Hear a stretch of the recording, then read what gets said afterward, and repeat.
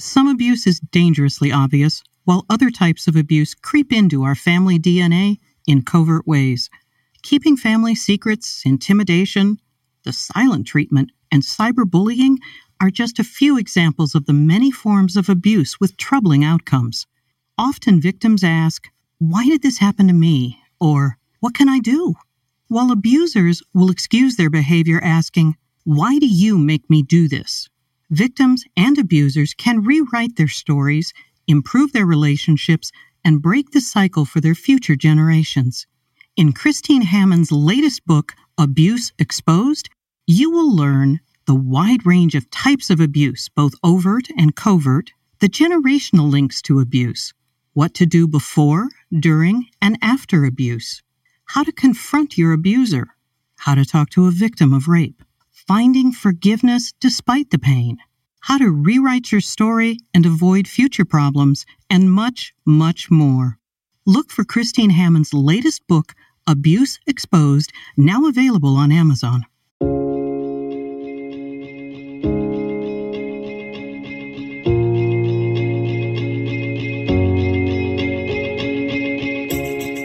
This is Understanding Today's Narcissist, brought to you in part by PsychCentral.com.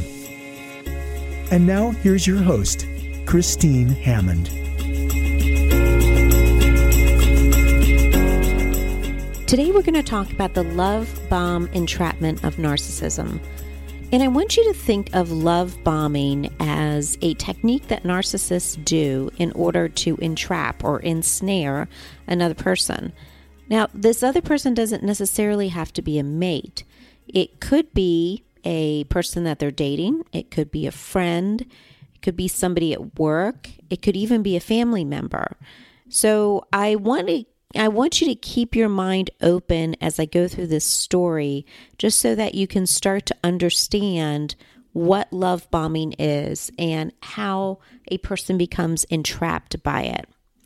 So let's do the story of Katrina, who was looking at how her friend was treating her husband at dinner. Not Katrina's husband, but her friend's husband at dinner. She was watching how demanding she was, how controlling, domineering, belittling, was sarcastic, and even rude during dinner. And for some time, Katrina suspected that her friend was narcissistic. And after the evening they spent together, she was even more convinced. So she started to feel a little bad for her friend's husband. So she gently confronted him, letting him know that she didn't agree with how her friend was treating him. Here's the kicker. Much to her surprise, the husband minimized the event and said that his wife's comments were not that humiliating. He said that there were times when his wife was so much worse, and that what she saw at dinner was mild by comparison. So his response really confused Katrina, and she watched and waited to see just how much worse things could get. At another gathering, her friend even threw an object at her husband, twisted the truth to make her husband look bad, and even called him names in front of other people. After seeing the dismayed look on the husband's face, Katrina again confronted him, and again he defended his wife. Now, Katrina was really befuddled by this, and so she went to the internet, which is how you got here, most likely, and what she found was the term trauma bonding, which is loyalty and continued commitment to an abusive person despite intolerable treatment. In the case of trauma bonding to a narcissist, there tends to be a persistent denial of the problem, even when others bring the evidence to light. So, how does this happen to someone? Well, let's go through how this actually works. First of all, there's an ignorance of abusive tactics. Most people are conditioned to believe that abuse requires some sort of physical mark and can only happen to uneducated people. But there are 7 main categories of abuse. physical, emotional, verbal, mental, sexual, financial, and spiritual. And most studies show that abuse is prevalent in all socioeconomic groups, in different cultures, different intelligence levels, and ages. Thinking that it can't happen to me is usually the easiest way to fall prey to an abusive person. So the first problem is that the people involved are ignorant of abusive tactics. The second is an attractive abuser. Narcissists are famous for looking good in front of others with their charming personality and generally attractive appearance. During the initial engagement with a narcissist, they tend to become everything the other person is looking for in a partner. They love bomb the person with generous amounts of affection, attention, and even gifts. The prospective partner believes that this is the real person, but it's not. And this is the shell game that only lasts so long, which is why they move into a relationship very quickly and try to make it permanent as soon as possible. It's not uncommon for me to see people married within 3 to 6 months of having met their narcissistic partner. Initial angry outbursts is the next step. In the beginning, when the narcissist explodes, it seems so out of character. So the partner easily accepts the narcissistic explanation of blame shifting as an excuse for their behavior. Slowly, the narcissist starts to criticize their partner by saying, "You make me so mad." The partner, desperately wanting things to return back to the initial encounter, molds themselves into whatever the narcissist says they need. Unfortunately, one transformation is not enough, and the narcissist begins to demand more and more. Okay, so we've done the very early stages. There's an ignorance of abuse tactics. There's an attractive abuser, meaning the narcissist, and then there are initial angry outbursts. Here's where it starts to get more difficult because it becomes addictive. The harder it is to please a narcissist, the harder the partner tries. Achieving some small token of gratification becomes a drug of sorts. The partner gets a high out of obtaining even small amounts of the love bombing from before. It's really no different than being addicted to a drug. The first trip is always the best, and every trip after that fails by comparison. And yet the person is so hooked, they keep trying over and over. The partner becomes unable to see their own fall in this very downward spiral. So this is where the love bombing becomes dangerous because it becomes addictive. Unfortunately, those addictions have rewards and they have consequences. The reward of an addiction, in this case, the addiction being pleasing the narcissist, is a release of the happy hormone dopamine. This feeling of euphoria can make a person feel they can do anything. By contrast, the consequence of an addiction, when the narcissist becomes abusive, is a flooding of the stress hormone cortisol. This puts a person in fight, flight, freeze, or faint mode and diminishes a person's ability to even think straight.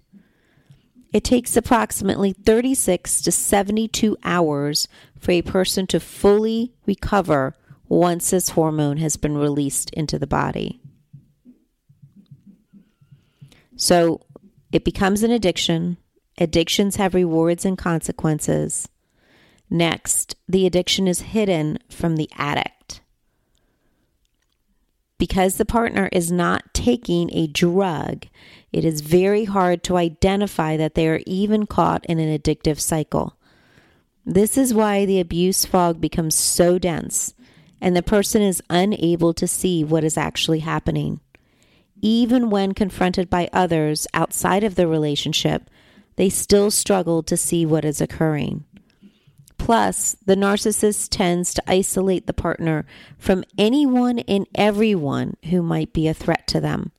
This makes leaving even harder. So, the very first phase, remember, was ignorance of tactics, then an attractive abuser, and then initial burst of anger. Where it takes a turn is when it becomes addictive. The addictions have rewards and consequences. The addiction is hidden from the addict. And now, here's the bad part. An inability to detach. Even when the partner wakes up and tries to leave, the narcissist pulls them back with promises of returning things to the former existence. Because the narcissist has an intense fear of abandonment, they cannot allow a person close to them to leave, and they will do, say, and fake just about anything to keep their partner in the relationship. The mask of the narcissist's former self comes out, but once again, and it is short-lived. As soon as the partner has returned, the mask is smashed, as the partner is even now more ensnared. The last is addicted to the mask. Even when times get bad, the addiction to the mask of the narcissist is so strong now after all of the reinforcement. The fear that life can never be as good without the mask of the narcissist traps the partner into staying.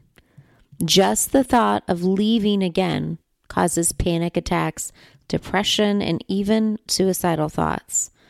The darker a person gets, the harder it is to take action to leave, which is exactly what bonds them to the narcissist. So this is how we wind up in love bombing. This is the entrapment cycle. This is what it looks like when somebody's there. It starts off by being ignorant of abuse tactics, having an attractive abuser, and then initial angry outbursts. It turns when it becomes addictive. Those addictions have rewards and consequences, and the addiction is hidden from the addict. And then where it really deteriorates is the inability to detach. And now there's an addiction to the mask. So just like you, Katrina started to understand what was happening to her friend's husband. So she started to develop a different strategy. Instead of trying to wake him up, she came alongside him and offered her friendship to him instead of his wife. This allowed him to feel more comfortable with her, and he eventually confessed his frustration. When Katrina revealed to him her discovery of trauma bonding, he finally took action and began to see a counselor. I hope this helps you. I hope this helps you to realize what can happen, not only to yourself, but to other people when they're entrapped by the narcissist. Don't let this happen to you. Be aware. Be on guard.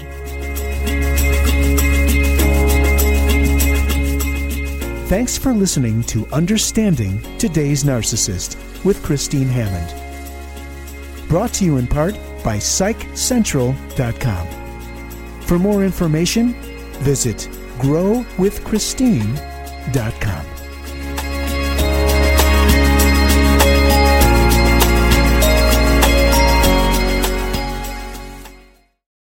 Produced by Audavita Studios. Connect your voice to the world. Produced by Audavita Studios. Connect your voice to the world.